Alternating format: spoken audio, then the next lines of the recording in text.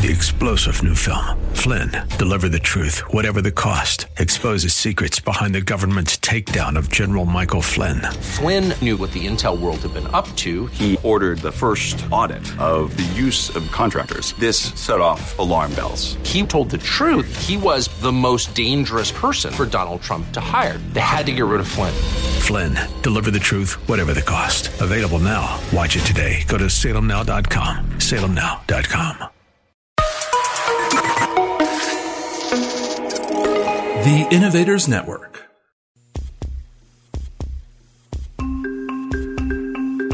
Welcome to the Heart of Innovation. 60 minutes that could save life and limb, with new breakthrough ideas and innovation changing the healthcare landscape.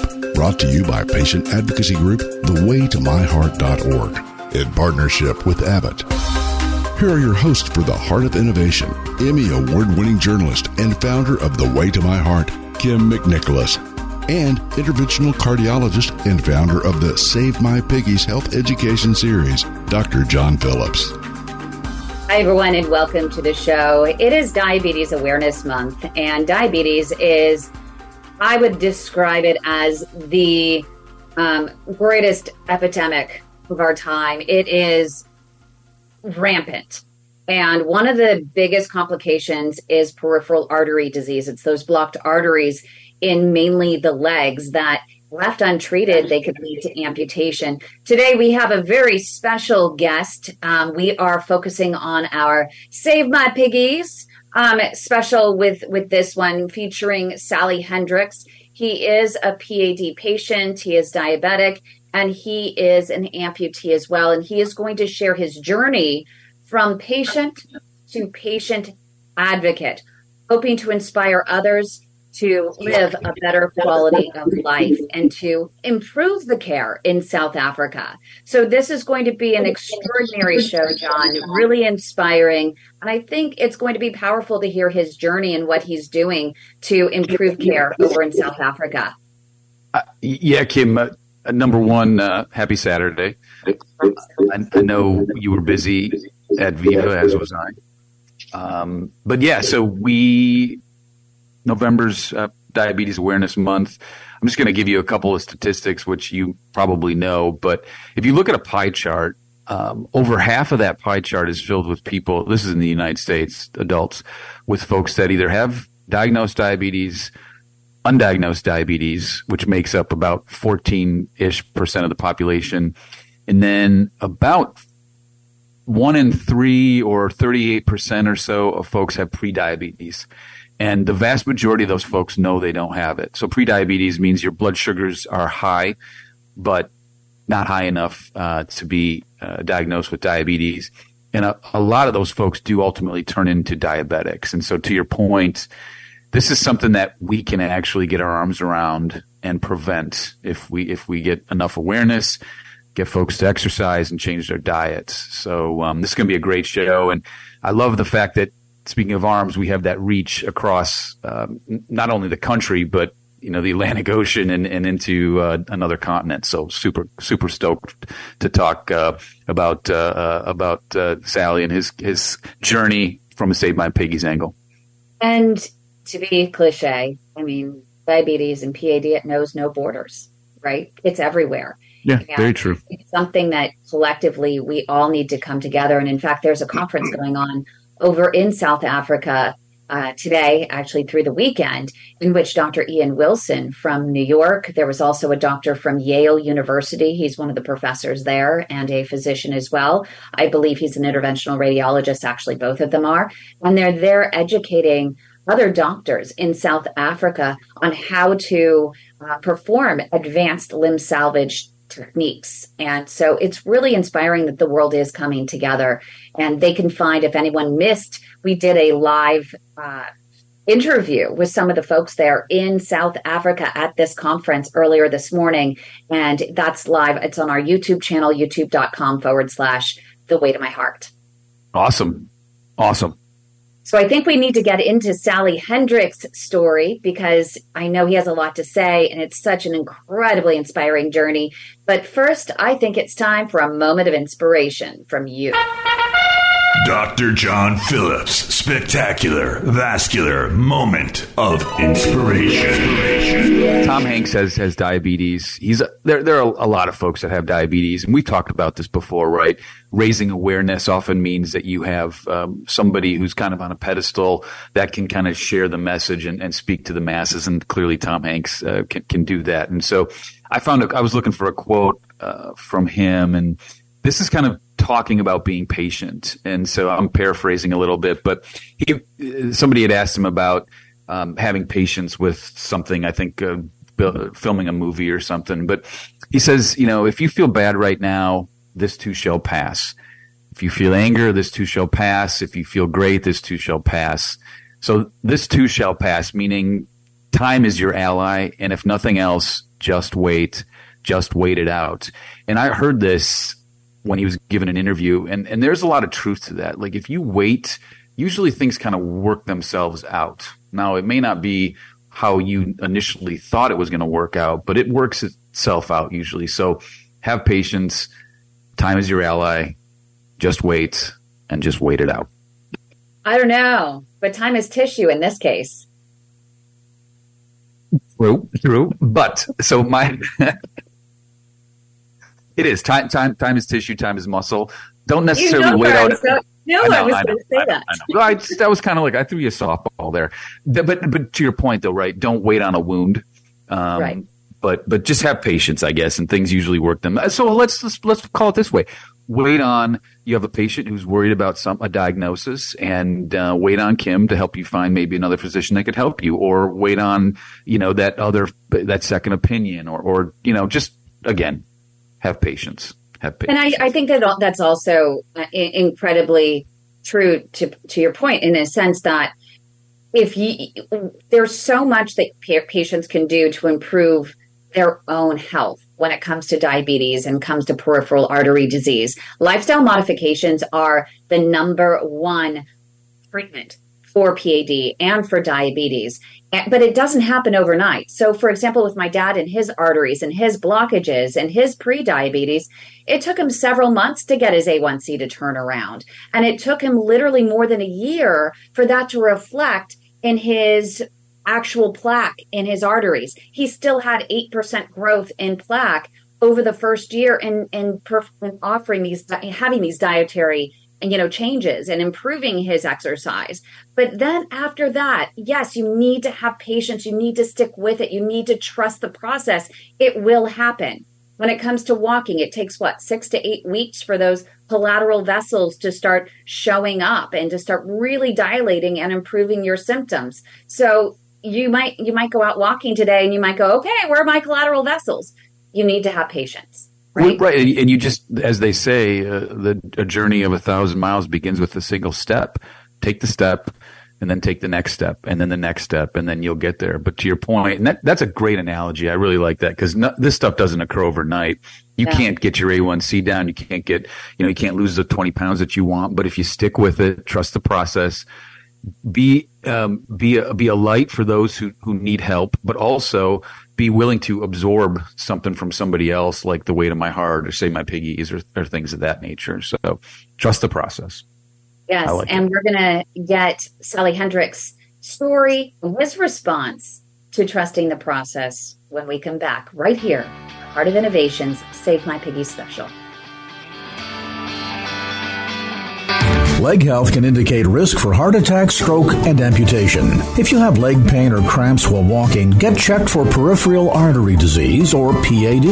PAD is plaque buildup in mainly the leg arteries. Be sure to ask your physician for an ankle brachial index, also called an ABI test, where they use blood pressure cuffs to analyze the blood pressure in your legs. If they discover you have arterial plaque that's limiting blood flow to your feet, medicine and a regimented walking program are frontline treatment. If PAD is in its advanced stages, your physician may schedule a surgical intervention. Minimally invasive tools are available to remove plaque and restore blood flow, including Cardiovascular System's Diamondback 360 atherectomy system, which sands away plaque that is a hard calcium. It's important to discuss all options with your physician, and if told you have no options, get a second opinion. Take a stand against amputation. For more information, go to standagainsamputation.com. That's standagainsamputation.com. Welcome back to The Heart of Innovation. For more on today's topic, go to theheartofinnovation.org.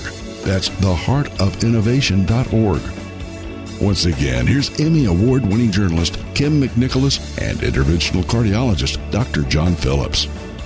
Hi, everyone. Welcome back to the show. This is the Heart of Innovations Save My Piggies special.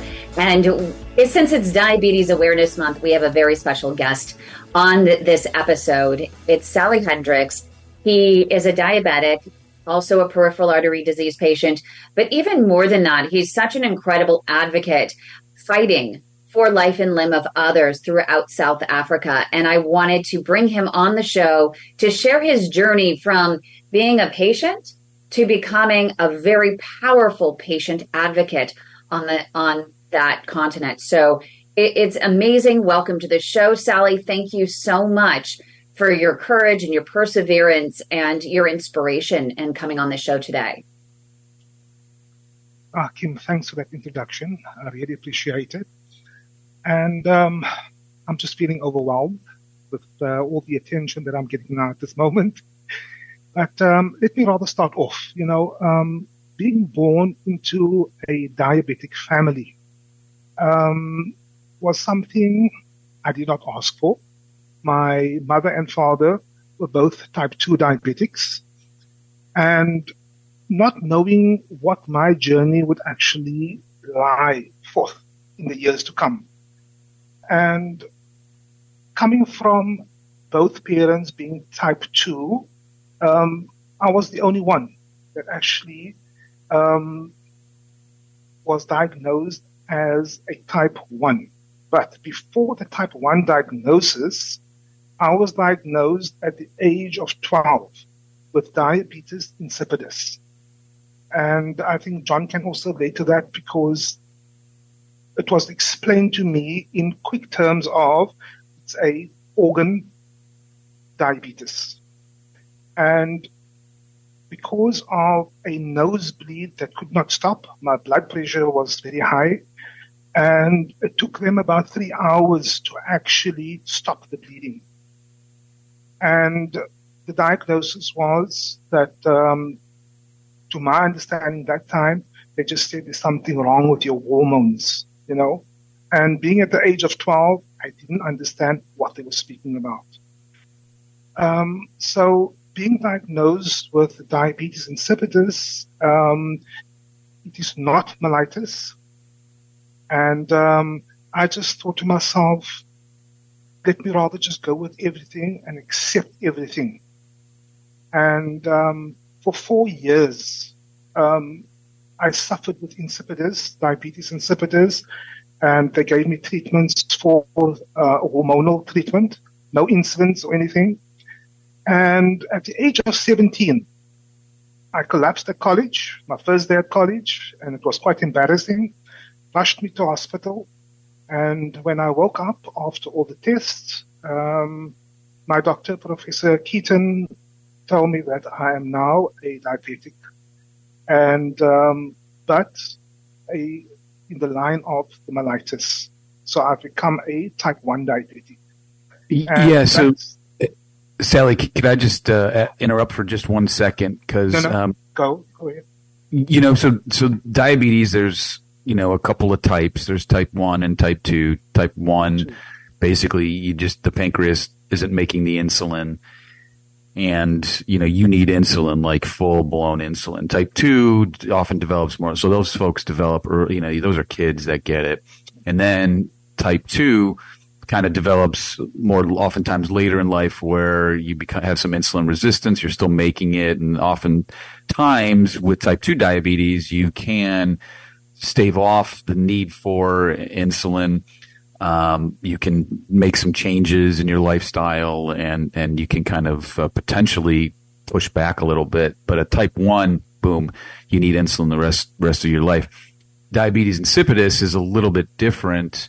And really those are folks that have a lot of what we call extreme thirst. They're peeing a lot. So polydipsia, polyuria, and that typically has to do more with some hormone changes in the brain and causing you to have that issue. But ultimately, right, I mean, you require insulin, correct? Yeah. I require insulin, and that was from the age of 17. And my treatment actually continued from there. But because of the kidney issues that I had to actually go onto a high blood pressure tablet to actually control the pressure of my kidneys. And my kidney functionality was always between, say, 45, 55, 65%. And that's when my journey actually started as a diabetic with mellitus. And I actually took care of myself right through until the age of, we can say, 21, 22. And suddenly I went into denial. And I wanted to live as a normal person, eating the chocolates, the cookies, going to parties, and not knowing what damage the high levels of sugar actually, how it progresses through your body, your veins and your arteries gets affected, organs get affected, and still being in denial. I mean, at the age of 25. But Sally, I mean, you at the age of 12, you have a diagnosis that is clearly going to change your life, and it's going to require. That's right. I have a 14-year-old son, 11-year-old daughter, among others, and they're kind of mature, but not really, and that's a big pill to swallow, and so. I imagine it's very difficult to tackle this disease on your own, and then not only kind of come to terms with it, but also change your lifestyle, change how you interact, with your friends, because they're probably eating things you shouldn't be eating. Share a little bit of that, and then I think the other question that we're going to ask maybe when we get to after the break, but I'm curious as to how this works in South Africa, and maybe it's the same as the U.S. with respect to diagnosis and treatment. But yeah, let's let you continue. Yeah.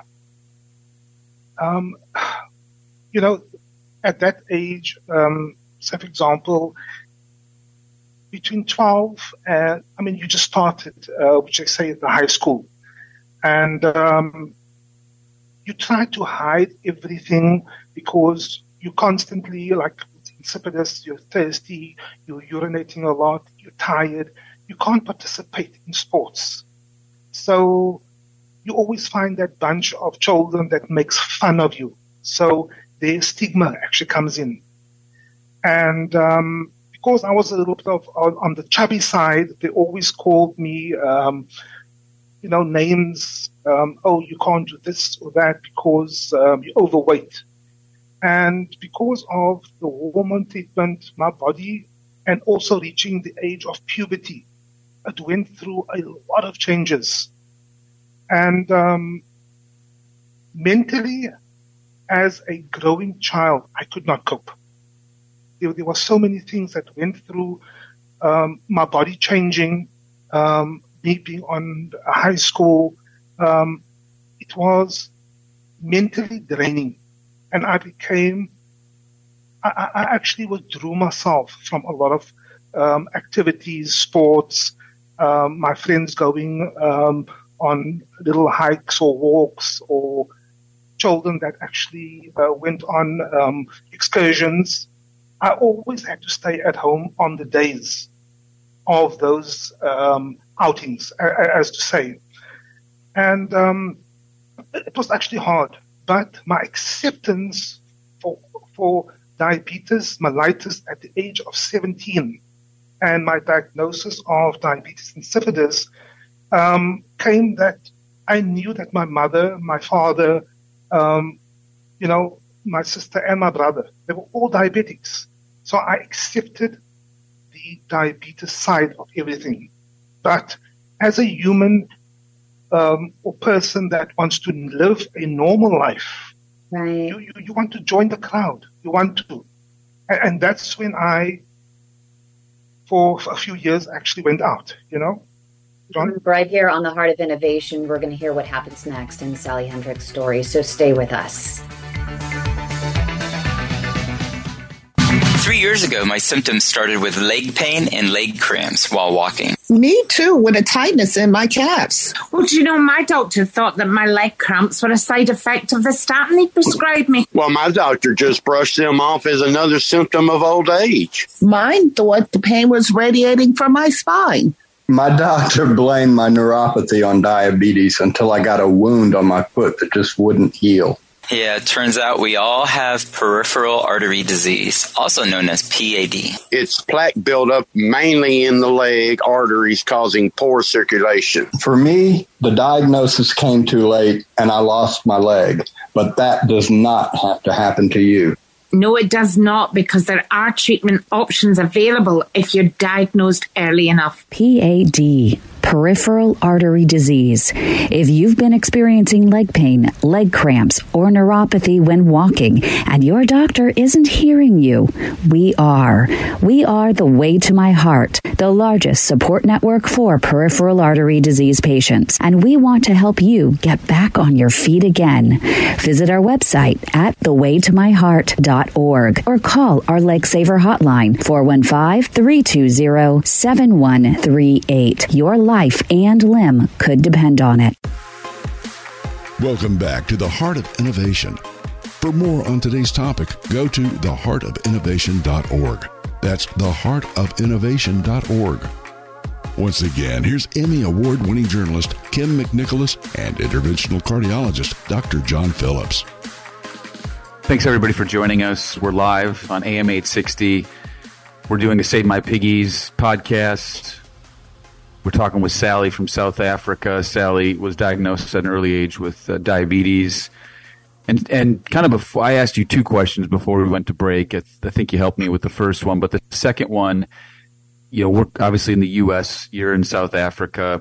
This is in the 80s during apartheid. Share with us the medical care that you're getting, not only as it pertains to a young kid with diabetes, but also being a black South African as opposed to a white South African during apartheid.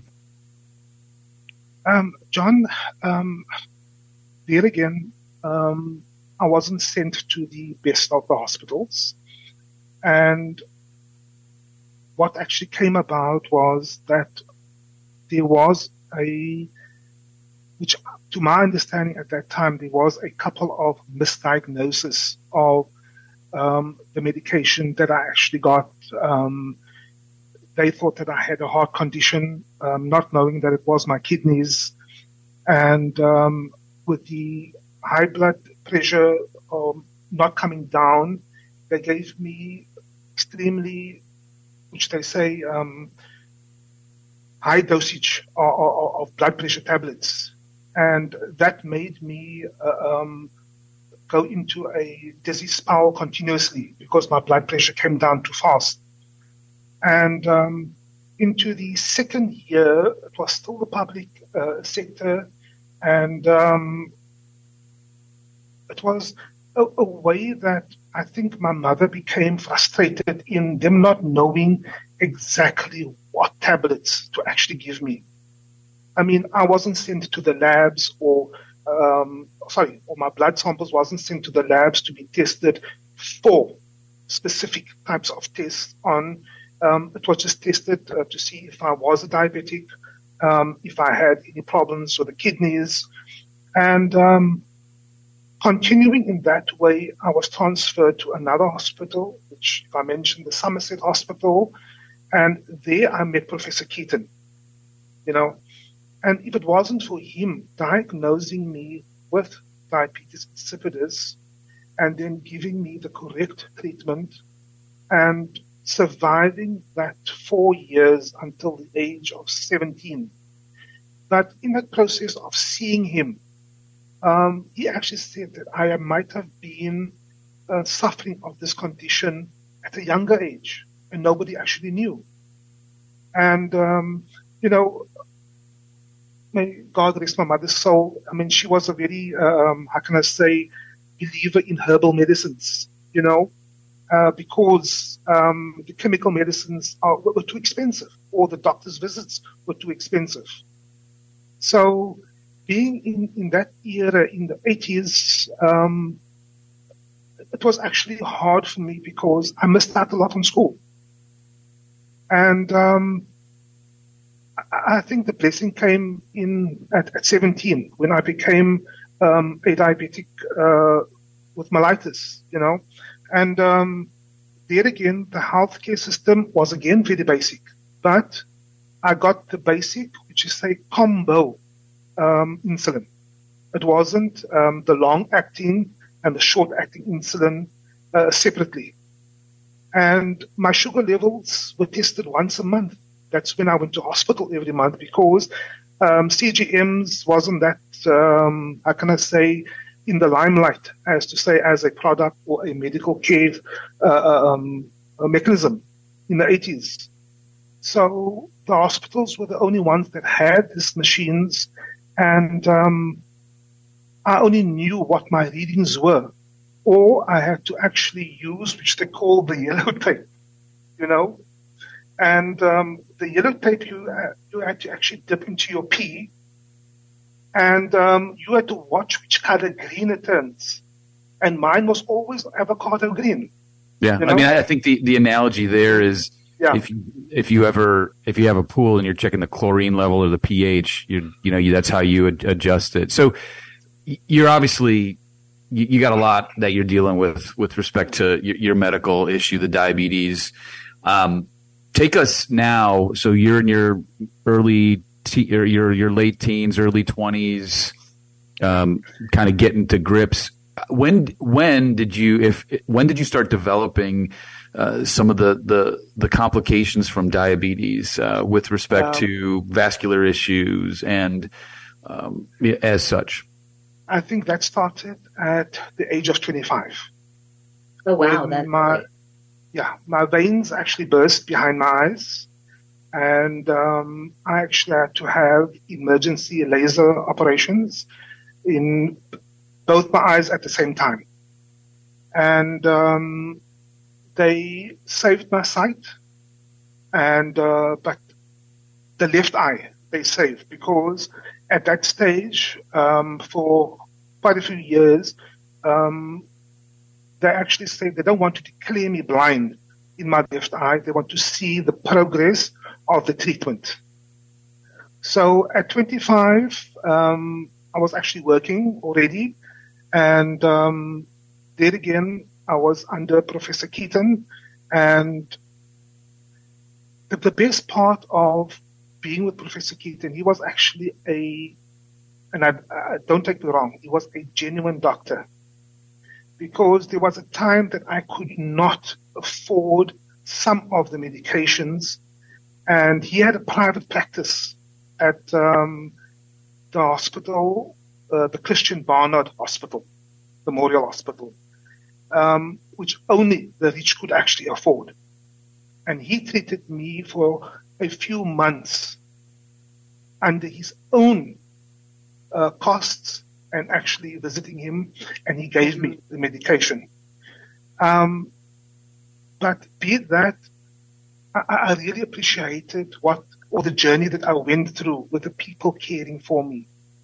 And after the operations, I thought to myself, this disease can either kill me, was this what went through my mind, or I have to look after myself.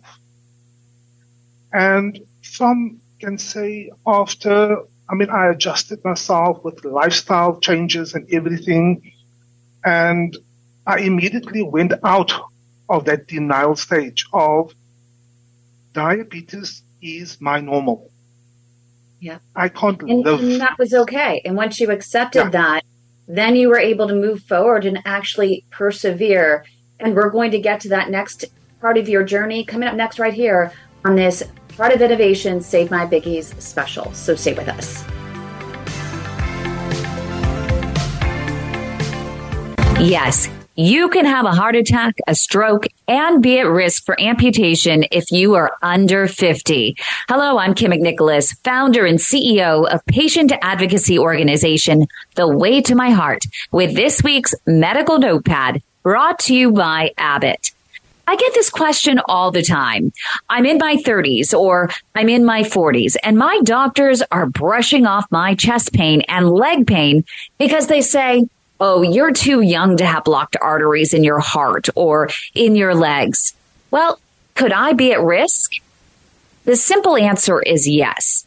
While your greatest risk of cardiovascular disease and peripheral artery disease is over the age of 50, diseases of the arteries throughout your body can strike at any time, depending on your individual risk factors. Here are a few things to consider.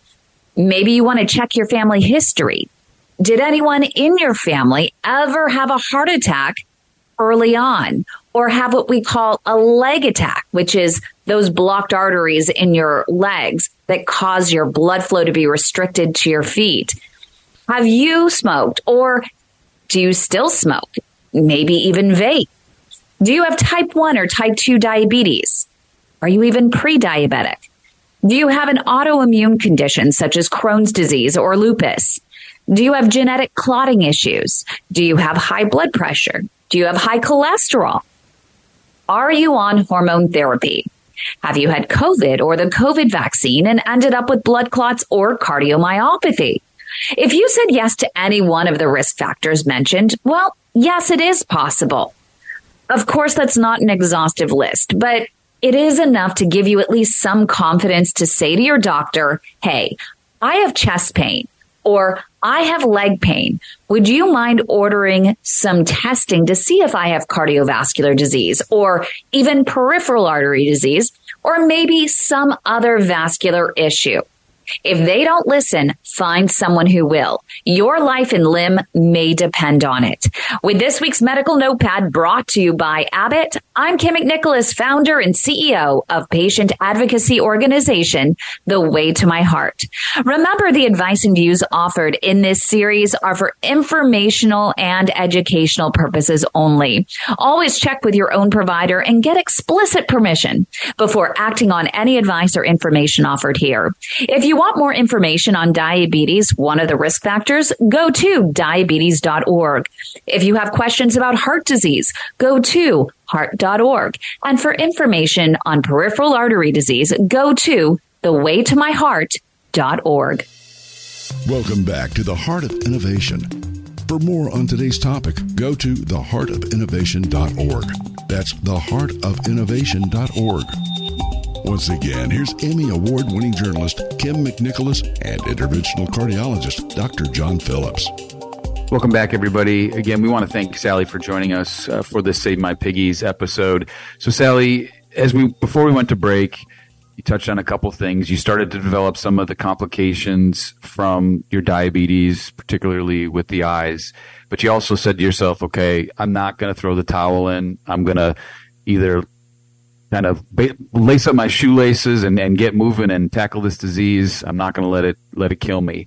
Unfortunately, however, you started to develop some of the vascular complications related to diabetes, ultimately developed peripheral arterial disease, and unfortunately, you've had now an AKA, meaning an above-the-knee amputation on the right side. So share with us how that transpired, and then share with us how you're fighting to keep the left leg on. And I know you have all 5 piggies on that side, and we want those saved, right?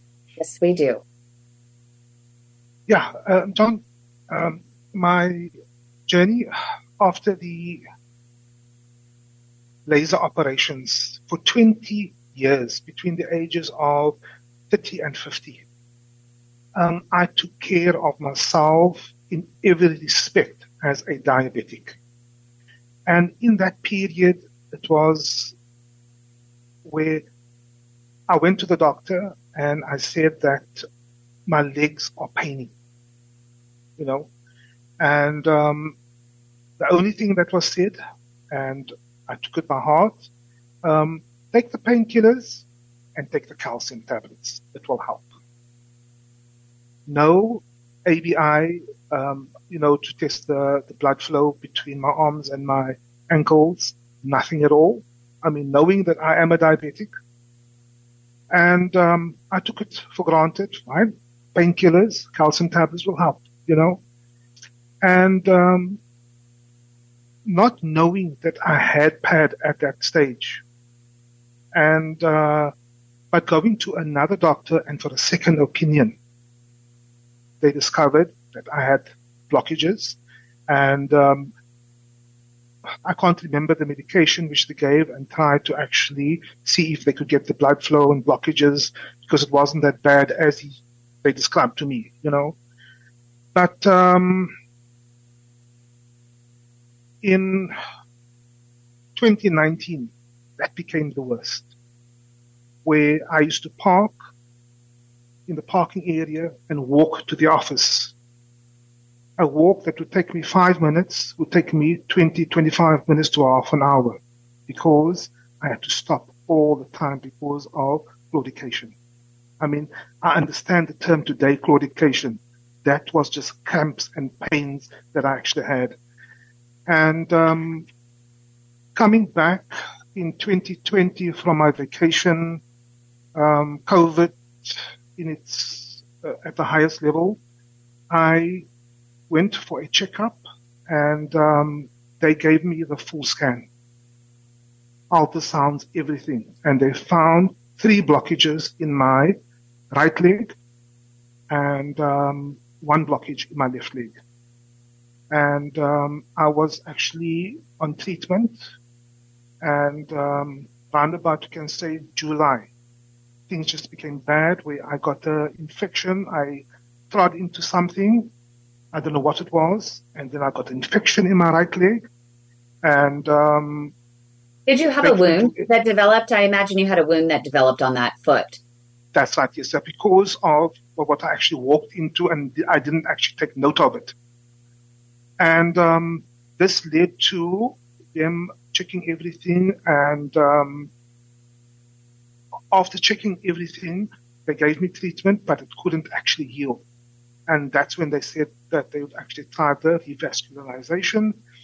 And in August, I had the bypass, and that didn't work. And September, I had stents put in. That didn't work. And when I saw my leg not at a dark blue, but at a blackness, and they said, this is between life and death, we're going to have to do an amputation. And again, I asked them to check my circulation, because they want to do below the knee. And I decided for above the knee. And I don't regret that. So this was actually a new opening to a journey of an amputee, a diabetic amputee. So how old were you at this time? I was 54. Yeah, 53, 54. And being 57 now, it is something that the journey for me, it is a blessing that I made that decision on my own. I suffer from PAD in a way that I try to take care of my blood flow to the best that I can in my body. Being a diabetic with kidneys, eyes, fatty liver, PAD, amputation, it is actually, it is hard to accept it. Because with my amputation, I mean, I cried every night. I went to bed crying, not knowing what could hit me next for the next condition of diabetes, and advocating and going into awareness programs. I mean, for all the years, I've always been doing diabetes advocacy and awareness programs amongst people or at communities, clinics. But the amputation took me to a different level of advocacy.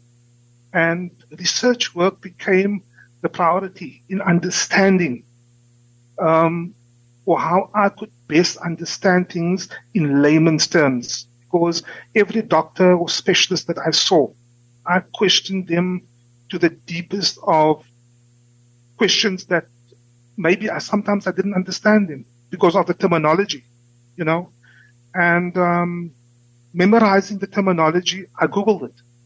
And that's how I could understand things on what my condition was going forth for the next few years.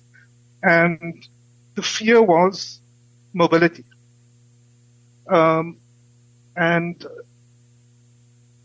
doctors speaking on your lifespan or hearing in the corridors or something after amputation, 3 years, 5 years, then you're gone, So I'm trying to prove that to many specialists that I still see up to today.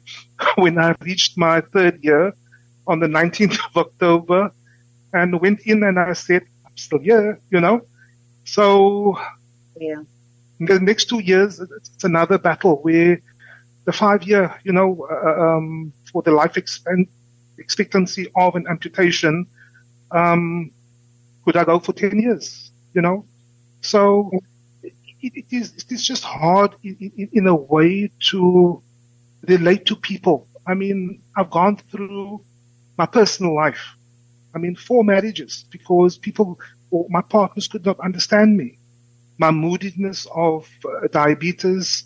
How would a woman accept me as a single man, trying to just cope with life?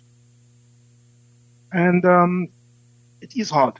So and that's sometimes what doctors don't realize, that really the pain and agony and the suffering that go along with this. And we're going to hear how you're trying to raise even more awareness and inspiring doctors to improve the care and improve the understanding and improve the outcomes for patients just like you. So stay with us right here on 860 AM The Answer.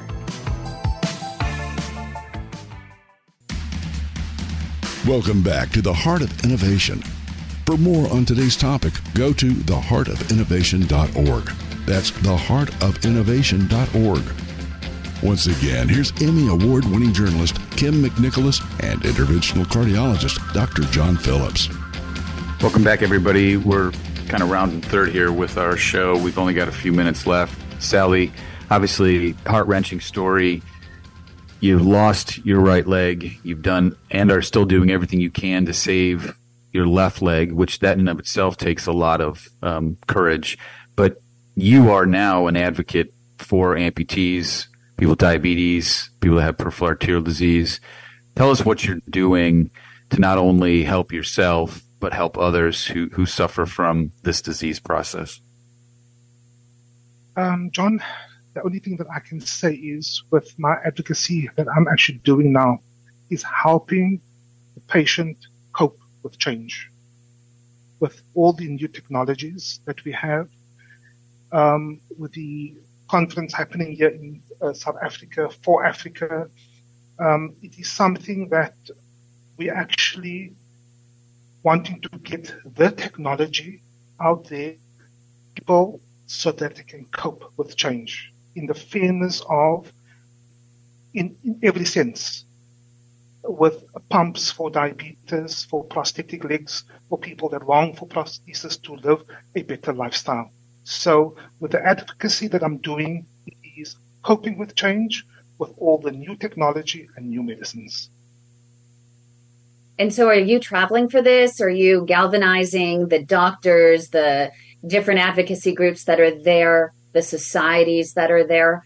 How are you going about this? Last year, I was in Sweden, and I did that on the platform from the European Association for the Study of Diabetes, and also in Lisbon for the IDF, that's the International Diabetes Federation, and I'm also doing shows for WHO, the World Health Organization, and I actually raise awareness on their platforms and share my lived experience for patients that actually suffer and would like to go forward in learning from. And also to various HCPs on the platform of at the University of Cape Town, to the physiotherapist side that I'm very dependent on with the physiotherapy. So I deliver talks on moving forward on how important physiotherapy is therapists. And I think we've come full circle here.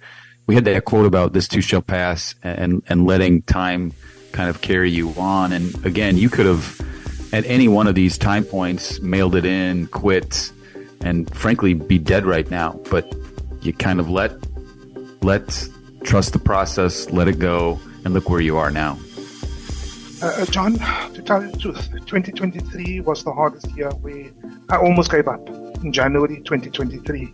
I was burnt out 2022 December, and like I told Kim, picking up pieces after, you can say, February, March, April, May. It was literally picking the pieces up of myself to give myself again to others. And the important words that I've actually learned from Kim in our early discussions is look after yourself before you give to others. And 2023, I actually did that.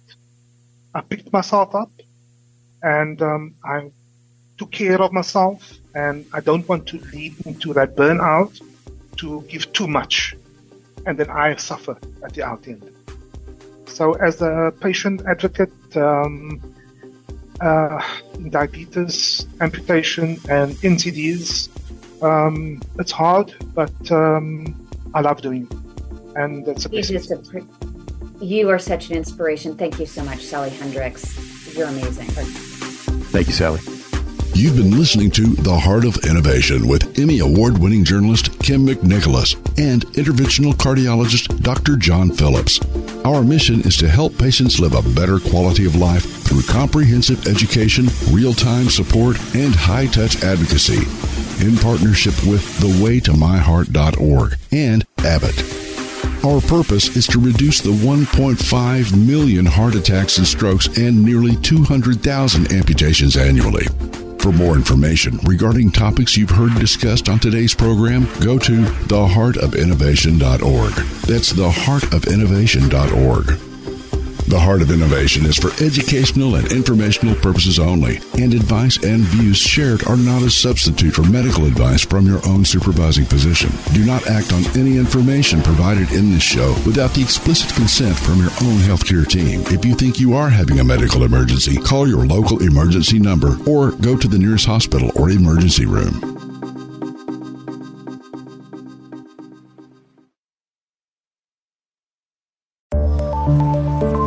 This show is distributed by the Innovators Network. For more information and other great shows and content, visit theinnovators.network. 3-star General Michael J. Flynn, head of the Pentagon Intelligence Agency, knew all the government's dirty secrets. He was one of the most respected generals in the military. Flynn knew what the intel world had been up to. He understood its funding. He ordered the first audit of the use of contractors. This set off alarm bells. The explosive new documentary, Flynn, Deliver the Truth, Whatever the Cost, uncovers the facts behind this scandal. Flynn told the truth. He was the most dangerous person for Donald Trump to hire. I find out the worst enemy that I'm going to face in my life is right here in America. They took my assessment and they wanted me to change it. And I was like, I'm not changing it. They had to get rid of Flynn. With in-depth interviews, archival footage, and never-before-seen personal records of the man behind the headlines. I just felt like I was drowning. Flynn, Deliver the Truth, Whatever the Cost. Available now. Watch it today. Go to salemnow.com. salemnow.com.